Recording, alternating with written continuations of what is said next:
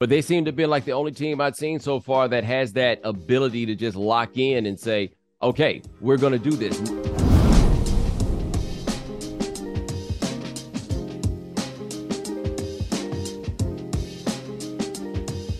Hello, welcome to the Hoop Collective podcast. We talk about the NBA, which we are doing on Saturday night. It's almost midnight. Joining me, special guest, first time on the Hoop Collective podcast. I'm fairly certain, Mr. Jones, you've never been on it. In New York City is Bomani Jones. Yes, this is my first time. I hadn't realized that until you said it, so I appreciate you. And let me just compliment you for those who are watching on the YouTube feed. Very strategically have placed your Emmy for your Zoom. I know that you did. I'm not holding it against you. I'm not making fun of you. I don't have an Emmy.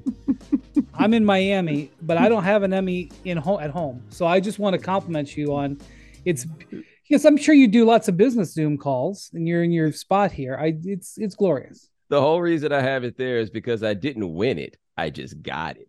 Like I was an executive producer on the 30 for 30. So everybody in the 30 for 30 series that year got one. And so it's even better than winning one. I came up on it. I just stumbled upon an Emmy. So I figure I should do that. So here's the thing. This is behind the scenes. When you win an Emmy, like for a big show at ESPN, some people get the actual, they send out the Emmy like you have there, the statue. And some people get a plaque. I did not know that. Yes. You qualified for the statue. So my compliments that I appreciate you it. did that. Yeah. Not going to be any statues or any trophies for the Lakers. The Denver Nuggets with a brilliant performance in LA to win game 3 just finished a short time ago. I didn't even remember what the final score is. I won by 11. I had to just go back and look. The game was tied, or maybe it was 1 point. I think it was tied going into the fourth quarter. And then the Nuggets just had a couple of runs. I think they went on a 13-0 run at one point, and hit some threes. And then Jokic, Bomani, coming into this game, I've been covering this Celtics Heat series, and people have been riding, Tatum for not being able to deliver in the fourth quarter, no baskets the first 2 games. And I'm like, yeah, well, who else didn't have baskets the first 2 games? Nikola Jokic. He had no baskets in the fourth quarter the first 2 games. And I wasn't taking a shot at him. I was just illustrating that just because you don't have a basket doesn't necessarily mean it's that it defines you. But Jokic had 4 or 5 baskets in the fourth quarter in this one, and the Lakers couldn't get a stop. And I think there was a thought that the Lakers, and I was in that group, that I thought the Lakers would make it at least a challenging of a series because they had been so good at home this year, and the Nuggets in the playoffs, and the Nuggets had not quite been the same team on the road. But then Jamal Murray happened, and that pretty much ended that. And so what we now have here is the question is, is this Denver team, this Denver team is the look of a champion right now. The Lakers are secondary. The Nuggets' strength to me is primary. What we've learned for the last 5 or 6 days here. Yeah, and I feel like I've been saying this, that the moment I really bought in on Denver, like I had Denver winning the West coming into it. When I bought in on the idea that they could win it all, it was actually a game they lost. It was at the end of game 4 against Minnesota. Well, I want to say they were down about 10, and then they just had a moment where it was like, all right, boys, let's stop messing around. Boom, Murray for 3. Boom, Murray for 3. Boom, Porter for 3. Jokic gets the ball and just backs Rudy Gobert into the stanchion. And then if you remember that game, he missed the first of 2 free throws. If he makes that, they sweep that and clean it out. But they seem to be like the only team I've seen so far that has that ability to just lock in and say, okay, we're going to do this. Not just a matter of, oh, our shots are falling, right? Like, oh, wow, we just happened to get on a run, where it just seems like they can make a decision that they're going to do it. And I feel like they demonstrated that a couple of times in this series against the Lakers, who, bless their hearts, they haven't backed down once. Like, they have impressed me so much with their ability to just keep getting up. But then you just got to the end of this series, and it's like, oh, what happened is one of these teams is just a lot better than the other, and they got the best player left in the whole tournament. And I don't know how at this point Denver wouldn't be your favorite to win the championship no matter who comes out of the East. Yeah, I mean, I think Denver has some weaknesses that the Lakers maybe haven't been able to take advantage of, particularly their defense at times. There was stretches in this game where it was just score, score, score, score, score, and Denver got away with having sort of bad defensive stretches because their offense was so great. I'm not so sure that they will be able to do that, every single night. The Lakers are great, but the way they were able to withstand the Lakers, uh, Anthony Davis, particularly in the first half, playing really, really well. But here's the thing about the Nuggets: they were in the bubble. They made the conference finals in the bubble, and then the following year they did the trade at the trade deadline, the for Aaron Gordon, and they had this 8-game stretch. I think it was 8 games. I want to say right after they did that trade where he elevated their defense, because their defense for like 3 or 4 years was routinely like 27th, Right. and so they did the Aaron Gordon trade, and like he was like the turnkey guy who made their defense way better. And they had this like 3-week stretch where it was like, oh my God, this might be a championship team. And then Jamal Murray blew out his ACL. And then he didn't come back at all the following year. And they just didn't have the same firepower. And so really, I think they've just sort of rejoined that team that they had coming out, the year after the bubble, where they were a championship level team, except for Jokic is now better. Murray is now healthy, and they've been able to smooth some of the edges off of Michael Porter. They've been able to go out and get some role players like Kentavious Caldwell-Pope and Bruce Brown, who are classic role playing type of guys who on a championship team. And so and they were the number 1 seed throughout the entire season in the Western Conference. Their profile is of a team that should have a chance to win a championship, and they happen to now be playing some of their best basketball because they're playing the Lakers, who have LeBron and AD. They're getting diminished, but they are actually right on schedule of a team that would win a title. Yeah, that had been my thought for the longest. I had been saying for years, just like, all right, something is happening here, right? And it's just, I thought about this a few days ago. I'm 42 years old. This is the first time in my life that the Nuggets have been a legitimate championship contender, right? Where you could go in and look at that team and truly say, I think they can win a championship. They got to the conference finals in 2009. Nobody thought they were going to win a championship that year. This is the first time they've ever been in that discussion. And so I think they were making that slow build, and with a center who can't protect the rim, which is kind of this ironic thing that I think a lot of us will always have trouble grasping, the idea that you can control a game that much from that position and not be a guy that at the very least can put up some resistance at the rim. Because if they do win this, even those Heat teams, the LeBron, D-Wade, Chris Bosh ones, where they gave up on rebounding and just decided we're going to play smothering perimeter defense, at least they had Chris Bosh to protect the rim.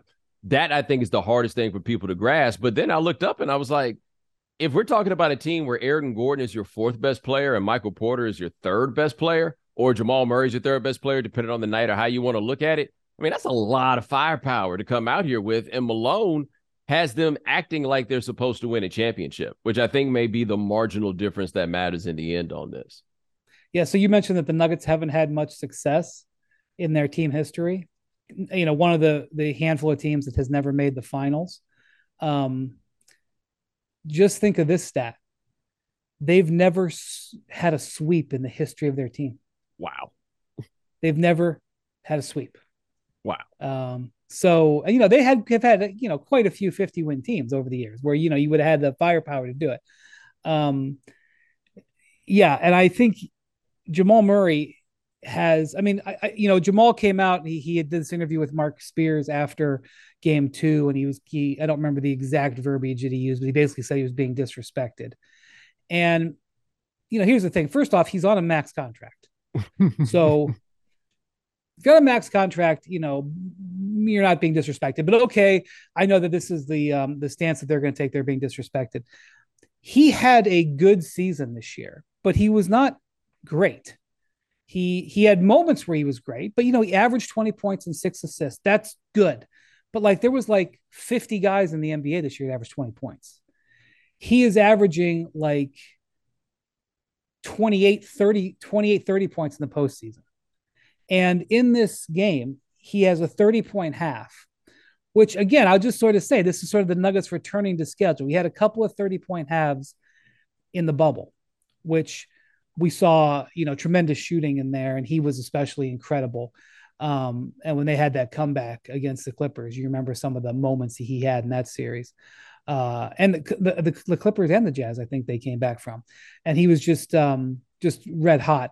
So to have a game like this though, where he has a 30-point half on the road in an extreme hostile environment in a high value game, down 2-0 playing at home.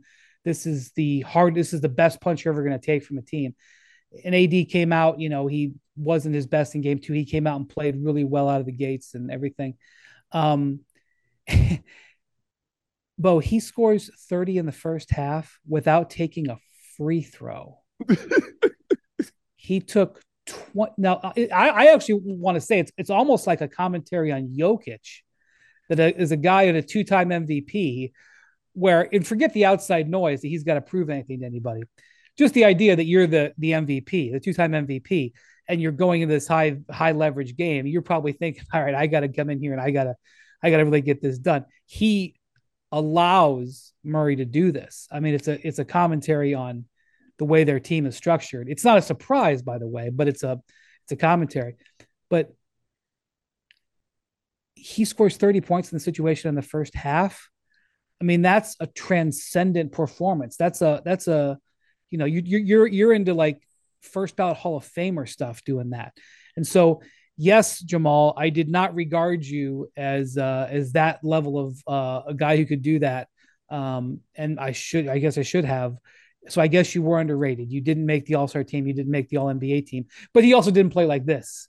The way he's playing in the postseason is a higher level than we saw in the regular season. Yeah, I could be torn at points, especially like when you look at the advanced numbers. And like when I talk about him and Porter, and I think I'm higher on Porter than a lot of people are. But I mean, he's 6'10" and shooting 40% from three, right? Like that is a rarity to have. And Murray's a bit of a defensive liability. Like you could make an argument that Porter's a better player. But the thing about Murray is what we saw in the bubble, and we just hadn't had a chance to see since then, is there's certain dudes in these moments and in this particular setting of the playoffs where this game gets to be a bit reduced and what you can do in the pick and roll and in those two-minute games matters more, where he can just have nights like those. Like he put up 30 in this half after putting up, 23 or 26 in the fourth quarter 23. the night before. Yeah, I mean, that's bananas that you could do that in 53 points. Bo, incredible point. 53 points in three quarters. Yeah. Holy hell. Holy hell. Like this is absurd. And there just aren't that many people who are capable of doing that. But the game dynamics of the playoffs come up where he's going to do that there in a way that's not going to happen in the regular season. Like, I don't even think it's just a matter of, the stakes get higher and he gets better. It's like, no, the game gets simpler in a lot of ways when you get to this point. And once it gets there, he can be that guy that could get it done. The only concern I had, and while it was great that he was making all those shots, you do look around and you're like, okay, these cats look like they got a little bit cold just watching you play basketball. Like when the chances came for them to actually have open shots, they were like, oh, wow, I got the ball. Because once Murray's like that, he ain't looking at nobody else. That's just not how it works. And you understand why, but it can be a bit of a problem. Well, this reminds me of a story. I've told it before. I hope I'm not repeating to the listeners, but World Be Free. You remember World Be Free? I mean, it's kind of before our time, but he was in the 80s, a historic gunner.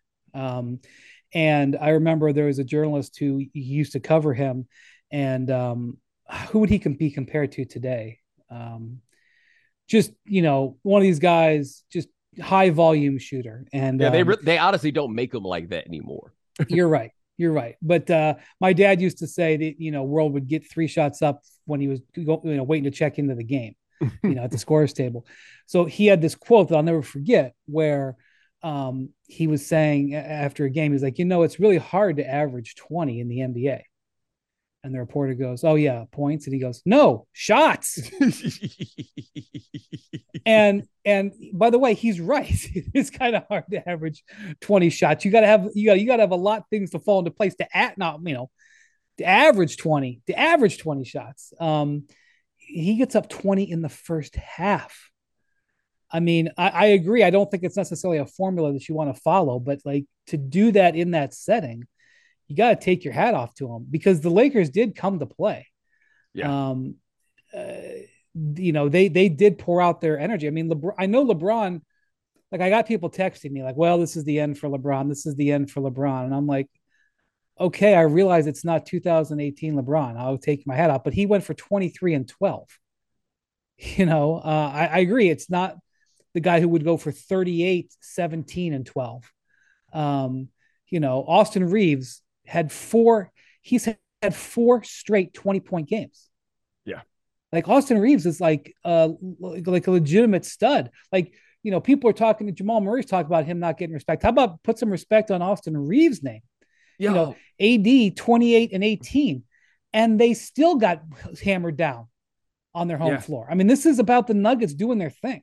Yeah, like I have been stunned by how good the Lakers have proven themselves to be. I just did not think that you could make trades to add the kind of middling players that they brought in and think that we're going to turn the 12 seed into a conference finalist, right? It just didn't seem to be, it didn't seem that rearranging those chairs was going to have that much of effect. But then it did. And then Darvin seemed to demonstrate not just being a pretty good coach. He seems to be a really good coach. If for no other reason than no matter how tough it's gotten, man, they've gotten up and they've kept coming back. And LeBron just physically can't play 4 quarters of basketball anymore, where he is Russell Westbrook in the fourth quarter now shooting jump shots, right? I think he had his best shooting game so far in this. And I think it's just physical. I just don't think how with his flat feet did and that everything. shot look in that fourth quarter, man? Oh, man, it looked bad. Oh, Like man. he's been so good otherwise that you avoid like the Willie Mays with the Mets comparisons, those sorts of things that we talk about. Like we're not gonna like this isn't Patrick Ewing with the Sonics or anything like that. But No, physically, he's not there. can't do it. By the way, that's on the horizon.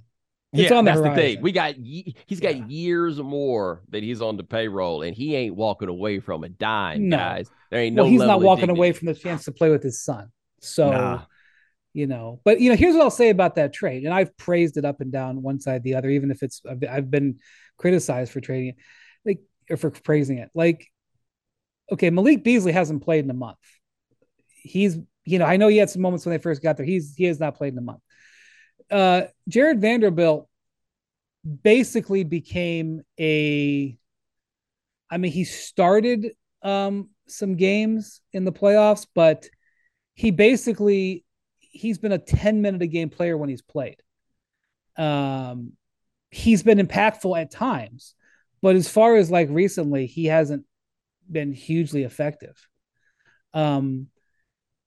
Hachimura has been the biggest impact player, but that didn't come from the Westbrook trade. Right. And D'Angelo Russell, I don't know what you do with that one, Bomani. He's absolutely killed the Lakers in this series. For people that want to criticize, AD for not being able to be, wilt offensively every single game. I mean, okay, that's fine. But D'Angelo Russell is a really important piece for the Lakers, and he hasn't showed up he was 1 of 8 in this game tonight. He was, I think he was minus 30. I got to look and see what his final plus minus was. He was minus 30 in the first 2 games. I think he was minus 12 tonight. Yeah, minus 12 tonight. He was minus 25 in 26 minutes in game 1. They call it running a business for a reason, because every day feels like a sprint to the finish. It takes a lot of work to make it all work. But with Clover and Merchant One, you're always a step ahead. Now is the perfect time to upgrade your point of sale technology. We make it easy to accept payments, run your entire business, and sell more. Clover plus Merchant One, better business solutions. Go to clover.com/M1 to get started. Driving without a seatbelt could cost you everything. But despite that, there are still drivers on the road who just won't buckle up. Some of those drivers will be pulled over and given expensive tickets by law enforcement. Some of those drivers not wearing their seatbelts will be involved in crashes. Some will survive, but some won't. Wearing your seatbelt could be the difference between making it home to your loved ones and not making it at all. Every day, when you get in your vehicle and decide whether to buckle up, remember that's the single most effective way to protect your life in the event of a crash. Make it home safely to the people you care about. Don't risk it, click it, or ticket. Paid for by NHTSA. So actually, I think more that just the impact that moving off of Westbrook and opening up the roles for some other people, particularly Reeves, is more relevant that for the Lakers turning this around than the actual performance of those players on balance. I mean, there were obviously games where Russell was awesome. But on balance, he's not been like a hugely impactful player, and certainly has let them down in this series. And I think that what makes it interesting is how the Lakers now go forward, because the conventional thinking would be, well, look, you made these trades and, you took a team, as you said, from the 13th seed to the conference finals. They're being outclassed in the conference finals, but still they got there. They won 2 series without home court advantage, one of them against the defending champs who still remain potent. I mean, that is not, I'm afraid people are going to downplay this accomplishment because they're getting, washed right out of this series. Those were 2 good series wins. I know that they benefited from the Morant injury, but those are 2 good series wins. But so the question I wonder now for them is, like, especially if they get out with this, they get swept, which I would expect that to happen, honestly. Do the Lakers stay? No, let's bring this back, or do they think about the Kyrie option again, which had kind of gone away when they were winning these playoff It series? just seems like such a terrible idea on every I level. Like, know, it seemed like I what they know. had to do before, right? You just had to give something a try. It seems like such a bad idea, but I also think that where we're starting here begins with this question. What offer sheet is somebody willing to put in front of Austin Reaves, restricted free agent? Because this is not a situation where you could just let him walk and easily replace what you get from a 6'6" dude who can hit shots, hit them off the dribble, and play credible defense. There's no way they're letting him walk, because they've were absolutely had egg dripping from their chin on letting Alex Caruso walk. And Reaves, let's just be honest, he's their third best player. Yeah. He's their third best player. You can't let your third best player walk. Also, there's some restrictions on what he can be offered. He can be offered the Gilbert Arenas rule, Carlos Boozer rule, whatever you want to call it. Mm-hmm. I think they're keeping him. But Yeah. if they jettisoned D'Angelo Russell, Malik Beasley has a team option. They could just cut him. If they said we're not going to sign Hachimura, or like maybe tried to offer Hachimura in a sign and trade somewhere, they could.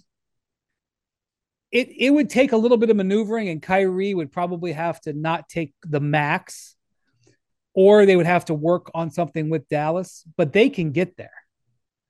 They can keep Reaves and get Kyrie if they make that a priority.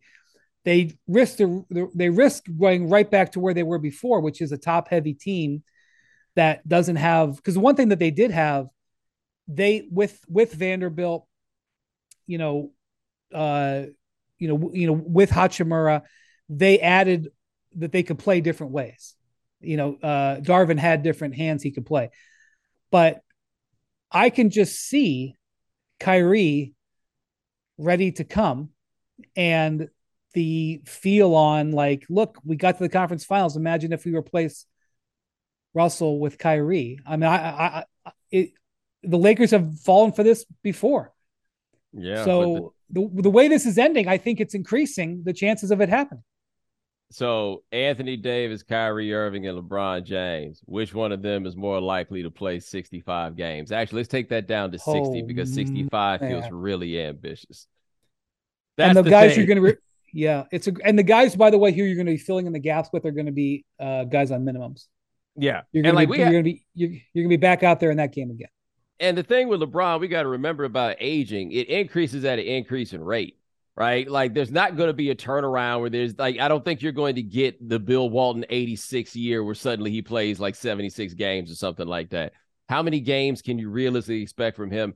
Anthony Davis, I mean, this will be year 12 for him next year. Like, we lose track, I think, very often of how many miles and how old a lot of these dudes really are. And then you add Kyrie, who'll just find a reason not to play. Like, if there's anything that's going to happen, is some reason why he ain't got to play the next game.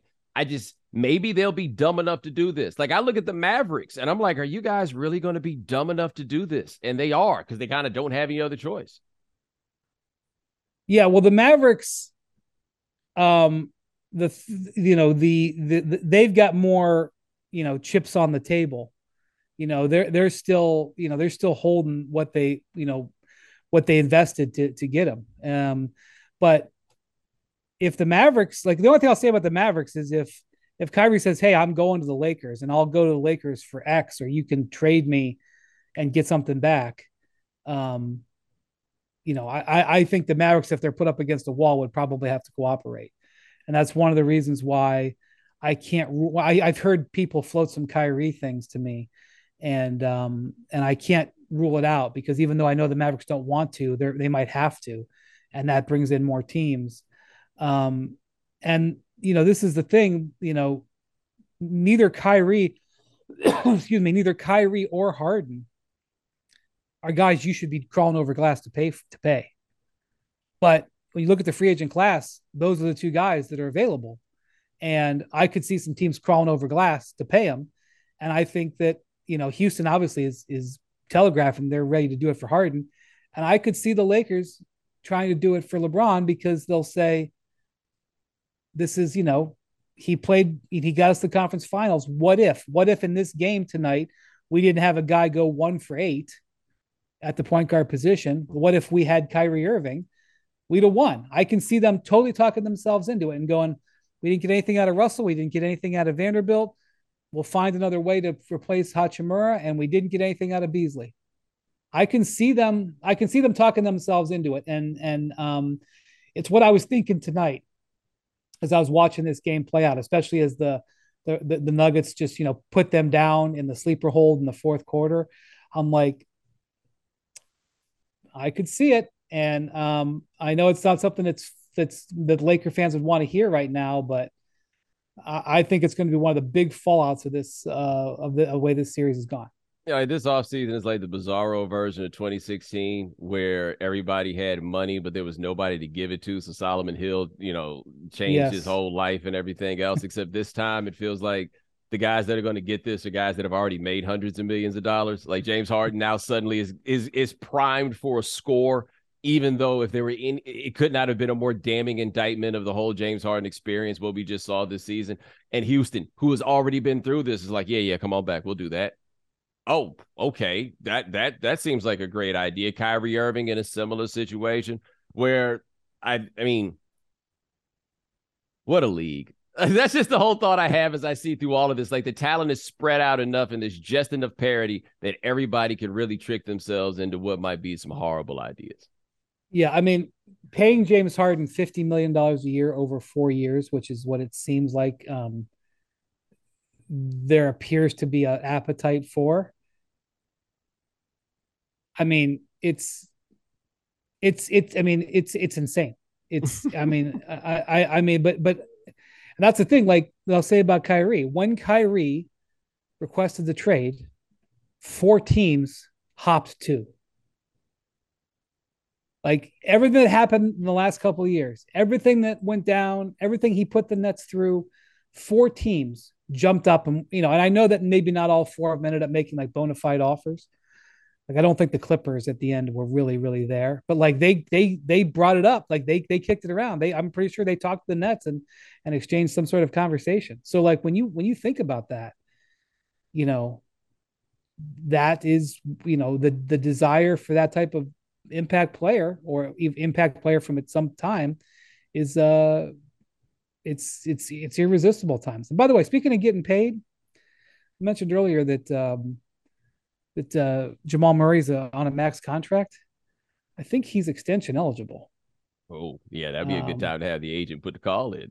yeah, I think they should seriously consider taking care of him. So let me think here. He's got no, he's got yeah, he's got a 1 year left after this year, so he is absolutely extension eligible. And um, they just increased the amount that you can extend a player like that. And he didn't make the All NBA team, so he's not eligible for the Supermax. So he may be in that same zone that Dejounte Murray is in, where it may behoove him to just wait. But considering he's got an injury history, but like talk about making your case. I mean, the level that he has played in this series, this postseason, has has certainly verified where he's at. And that's the other thing. Like Michael Malone has, we'll see what's happening. The post game press conferences have just been going on. I don't know if he doubled down again tonight. My guess is not, because the opponent has kind of been vanquished. No matter what anybody wants to say, the oh here we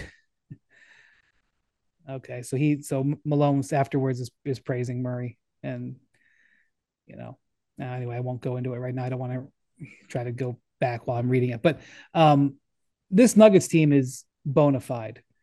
Everybody can see that. Nobody's saying they're not, and that's what the tonight just verified is that they can pretend like they don't get credit.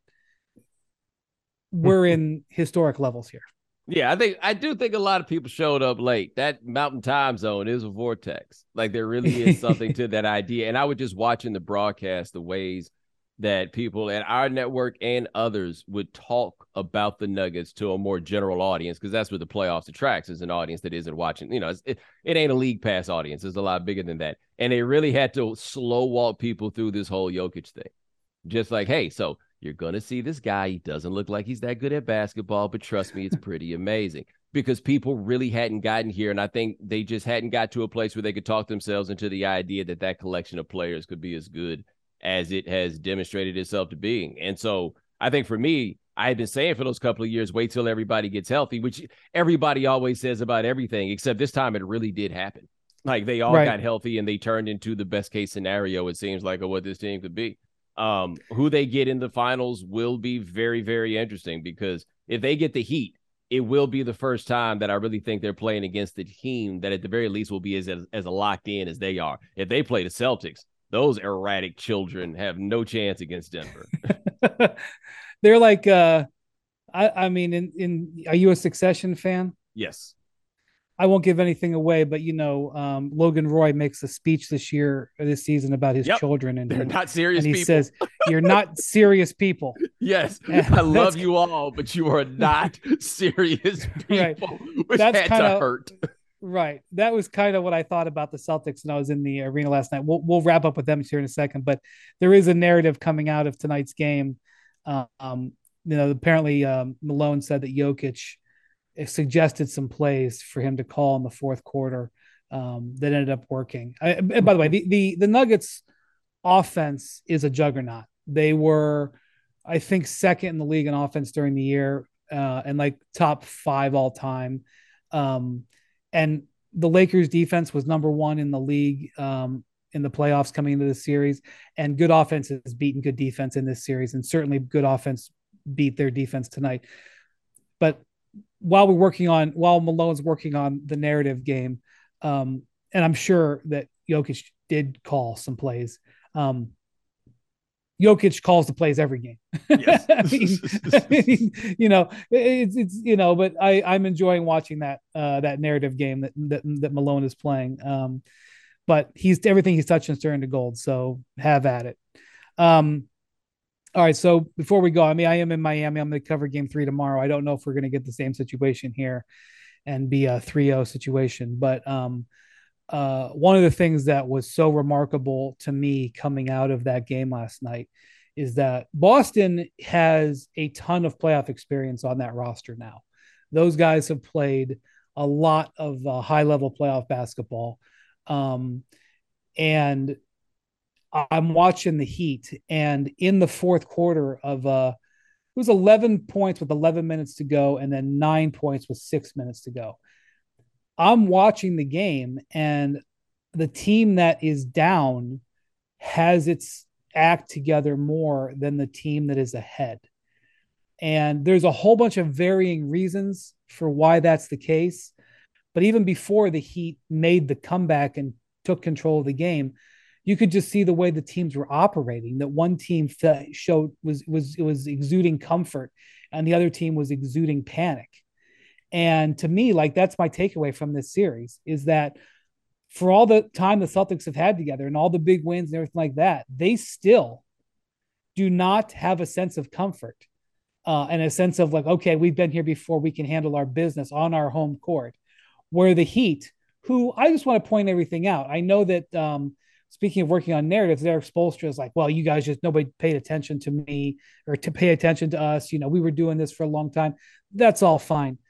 Those guys were in a rough spot at one point this season. They went through a few periods where they looked like they weren't even going to make the playoffs. But here they are.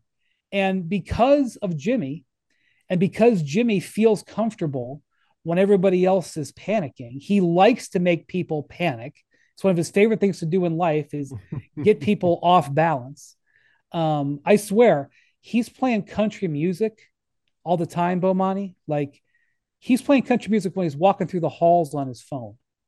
And I think he does it half just because he wants to get a rise out of people and wants to like set them off on their. He blasts country music in their locker room, and I swear he's just doing it like to to irritate his teammates because I think he likes it when his teammates are on edge a little bit, and it shows in those games because the Heat, frankly, are more comfortable and normal when they're under duress, and they play better under duress, whereas the Celtics fold under duress, and it's hard to explain, but it's that's what I'm watching. So I think Missoula has earned some legitimate criticism, especially him punting the end of that game where they're down by 5. He could have called a timeout, advanced the ball, called a play for a quick shot. It was not over, and it looked like he gave up. And that is something, that's the kind of thing that makes sure you don't get your job back next year, quite honestly. But a lot of the things I think that the Celtics are getting criticized for, they've been doing for 3 coaches now, right? Like as much as we talk so much about Ime and what a job he did last year, if Jimmy Butler hits that 3 on the right wing to put them up late in that game in game 7 last year, the Celtics have one of the epic collapses in the history of the playoffs, and they had all kinds of ups and downs right. and leads and everything else. You're right. They did this with Stevens. They did this with the guy that everybody seems to think was the greatest coach in the history of mankind, and they're doing it with this guy. At some point, we have to look up and just say, maybe the problem is you guys. Like this core has been together for 6 years. Marcus Smart's been on that team for 9 years. Al Horford went and did that weird year in Philadelphia, but he's basically been there the whole time. By now, you don't get scared of this stuff, and they still seem terrified, and I just don't understand it. Yeah, and by the way, something about the fourth quarter. So in Miami, there are some people who are obsessed with the Max Strus out of bounds call that happened. I can't remember how much time was left in the clock. Do you remember what I'm talking about during Game 7 last year? There's a play along the sideline. The ball goes to Max Strus. It's a catch and shoot, and they rule that he had stepped, his heel was out of bounds. And the video evidence is not necessarily, it looks like his heel was elevated when he caught the ball, and he took the 3 and made the 3. And it, in a game that came down to a single possession in the Game 7, that call has been a point of frustration for some people who are Heat supporters. Well, karma came back because what was there, 45 seconds or so left with the Heat up 3, and they're inbounding the ball, and Max Strus is walking all around. He should have been. I mean, I know it's hard to call a violation on situation, but so that's one thing I want to say about that is that whether or not his heel was out of bounds a year ago, he definitely. And by the way, the last 2-minute report came out today, and the league said that the call was a correct non-call, that he shouldn't have been called for a violation, but that was just leave it. It was a shady moment. But whatever, I'm not going to focus on that. I think that there have been times in this postseason where Joe Mazzulla has looked like the kid who jumped into the deep end of the pool and didn't know it, and has been thrashing around waiting for some chance to get equalized. But I don't think it's his fault that they're down 2-0 in the series. It's not his fault that Jason Tatum is dribbling the ball off his foot. It's not his fault that Marcus Smart just hands the ball over. It's not his fault Jaylen Brown had a miserable game. I mean, if you're going to take criticism, if you're going to take aim at Jason Tatum for some of the bad games he's had, Jaylen Brown was 7 of 23, and he had a devastating traveling call in the fourth quarter, and was 0 of 5 in the fourth quarter. I mean, people are ripping Grant Williams because he went at Jimmy Butler in that moment. But Grant Williams was the Celtics arguably their best player in the fourth quarter. Did you And see so, Jay King's column in The Athletic about that, where he made the great point? The problem isn't that Grant Williams stood up to Jimmy Butler's that nobody else did. yeah, I mean, I saw it, and Jay definitely knows his stuff. I I'm fairly certain that Grant Williams made the last three baskets that the Celtics made. Tatum hit some free throws, so he might have had as many points. But the only guy who was able to put the ball in the basket in the fourth quarter was Grant Williams. I've having been at all these Celtics games, that's what I just felt. I felt like last night I was like, you guys are not serious. You're not serious people. You know, when you allow yourself to get beat on your home court in a closeout game by the Hawks, when game five in the last round against the Sixers, they ended up getting away with it partially because of what the Sixers issues were, but you're playing a 2-2 game five on your home court. These are moments that define careers, and they get slapped. And now they've blown two fourth quarter leads, or I guess they weren't had the lead in game one, but they've blown two double digit leads twice in each of these first two games. I mean, Bomani, the Heat have 55 wins this season when you include their postseason and regular season. And I'm throwing in the one play-in game. They have 55 wins. If only starting your fitness journey was as easy as starting this podcast. The truth is, all the lift big, get big, and Beachbody ready in 3 weeks pressure stops most of us from even starting. And starting is what matters most. It's everything. Wherever you're beginning and wherever you want to be, Peloton encourages you to just start. With thousands of classes to get you moving and doing what you can, even if that's just a 10-minute low-impact class, they have those too. And when you're ready, take it up a gear with a 30-minute live DJ ride. Start with Peloton and find instructors that will keep you motivated to stay on your fitness journey. Learn the basics and build from there. Remember, doing something is everything. Get started with a Peloton bike or Bike Plus rental at onepeloton.com/bike/rentals. Terms apply. The NFL schedule drops this week, and you can be there to catch all the action live and in person with Vivid Seats. Experience every touchdown, every tackle, every eye-popping play of your favorite team. And to kick it off, Vivid Seats, the official ticketing partner of ESPN, is offering you $20 off your first $200 ticket purchase with code HOOP. That's code HOOP. Download the app or visit vividseats.com today. Vivid Seats, experience it live.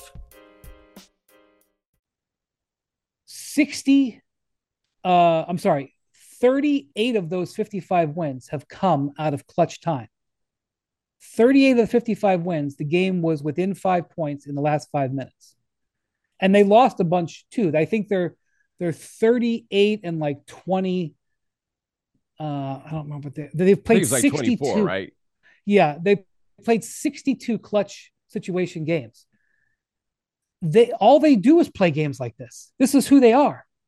And regardless of like the talent level 1 through 8, in a close fourth quarter game or in any fourth quarter game that's not totally lopsided, the Heat have the advantage on the Celtics. And that is a problem for a team that is at this spot on their window as the Celtics are. They don't have a single guy who can just say, I'm about to go get a bucket. Like Jimmy Butler can say, give me the ball, and I'm going to get us a good shot. I might not make it, but I can promise you I'm going to get as close as I possibly can, and I'm going to make them stop me or make them foul me, and I'm going to get a shot up. Like, no matter how bad it gets, I can slow this down and just back you down because I'm as strong as an ox, and I'm going to get a shot. Jason Tatum's game is making hard shots look easy, but the shots are always hard. And at no point do they have any guy that can just say, fellas, I got it. Why? And that matters here. Like, that's the Jamal Murray thing we were talking about before. He has demonstrated himself to be a guy who can stop and say that. Jokic, the best part of watching him this postseason is watching him simplify it to points of just being like, how about you give me the ball and I'm just going to knock you all the way under the basket and then I'm going to take a layup. Like, this isn't complex. That's what he was doing in the fourth quarter. He was like, yeah. I am going to get the ball in this spot and you're not doing anything about it. Yeah. Right. And the Celtics, as good as Tatum is, as good as people say Brown is, I'm not as high on him as others, but they don't do that. It feels like they should be able to, but they don't do that. So how crazy is it? Al Horford can shut down Joel Embiid, but they don't have a guy that can get an easy shot.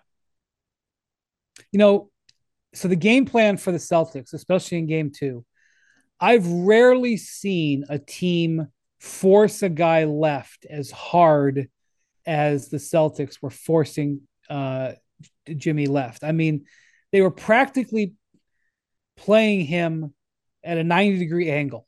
Like they were doing all but shoving him to the left. They were standing so far to his right every time he got the ball. And the reason they were doing that is because they know that when Jimmy gets to that right side, especially when he get down the post, he's got a whole bag of tricks, including that sort of step back jumper, which he is able to hit with blanketed, and he can hit it from both sides, but really is effective on the right.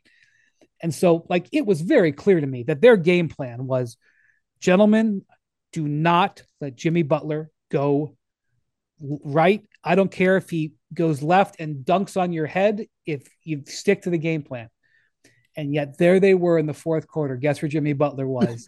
Over and over and over. Right there on that right side. And Spo talked about it. Spo talked about it even before the game because, Jimmy Butler does this.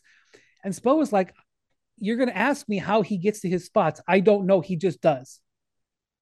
And he did. He knows how to do it. He gets to his spots. And that's the thing. Like Tatum seems like he either wants to do nothing but shoot a three, or he wants to do nothing but drive to the basket. Like he's like, okay, now I'm throwing my body in there. For a guy who's so talented and is, first team All NBA player, he doesn't have that finesse. And in other words, he doesn't have the sort of the know-how and the go-to in a tight game. Now look, this dude won them game 6, and this is why it's so hard to be a Celtics fan at times. He wins them game 6 with a couple of great clutch shots, and then he comes out and scores 51 in a game 7. It's an iconic performance. It's and then you look at last year when they were playing Milwaukee, and he goes into Milwaukee and has 46. I mean, he has a 46-point elimination game, a 51-point game 7, and he won them game 6 in this series, down 3-2 on the road with his late shot making. Like, it feels like his resume is incredibly impressive. But then you actually watch how they lose these games, and you're like, but that's not necessarily who he is. Right. So there's a gray area there, but it's not looking like a championship team right now. You said it. They're just not serious people. It just gets it, or maybe it comes down to, wow, we're going to do this without a point guard thing, and I guess Brogdon was supposed to be some reasonable facsimile of one, but maybe that experiment is not it. I don't know, but they should be better. Like, as good as they've been, all you can say is that they should be better. Yeah, and Spo got a little feisty about being asked about the undrafted players again. The Heat don't have undrafted players. They have NBA players. Yeah. And the Heat are not an 8th seed. They're a championship contender. That's who they are. And I don't understand our the analytics profile that we have. Our computers are still favoring at ESPN. Our computers are still favoring the Celtics. They just can't believe it. The computers can't believe it. And the odds makers, the Heat have routinely been pounding these teams straight up, and the odds makers can't help themselves. They just don't want to buy it. They had the Celtics as 10-point favorites again. I think the Heat are something like 7-1 this playoffs when they've been at least 7-point dogs. not against the spread, straight up. Wow. And so they were 6-1. So they made him a 10-point favor dog. And like, I haven't looked to see what the number is for tomorrow. I'm gonna look it right now. But like, I think it's 5.5. The computers can't believe it. The handicappers can't believe it. No, nobody wants to believe. Yeah. 3.5 actually. Okay. Boston favored by 3.5. In Miami. So I mean, I think Malone has been a little bit outside the zone in complaining about narrative. But look at what everybody keeps saying about the Heat, and they've been more impressive in a certain way. Like so, Spo has a point. Yes, I think so. But also that team was the 8th seed, whereas the Nuggets were the 1 seed. So. All right, Bo. Thank you so much for your time on a Saturday night, and thank you for giving us your perspective. Thank you for listening to the Hoop Collective. Thanks to Adi, our producer, and we'll talk to you after Game 4, which I don't know, maybe the last of these special Hoop Collective Western Conference pods. We had planned for this long series, but I wouldn't argue if I got Memorial Day weekend. So talk to you guys soon.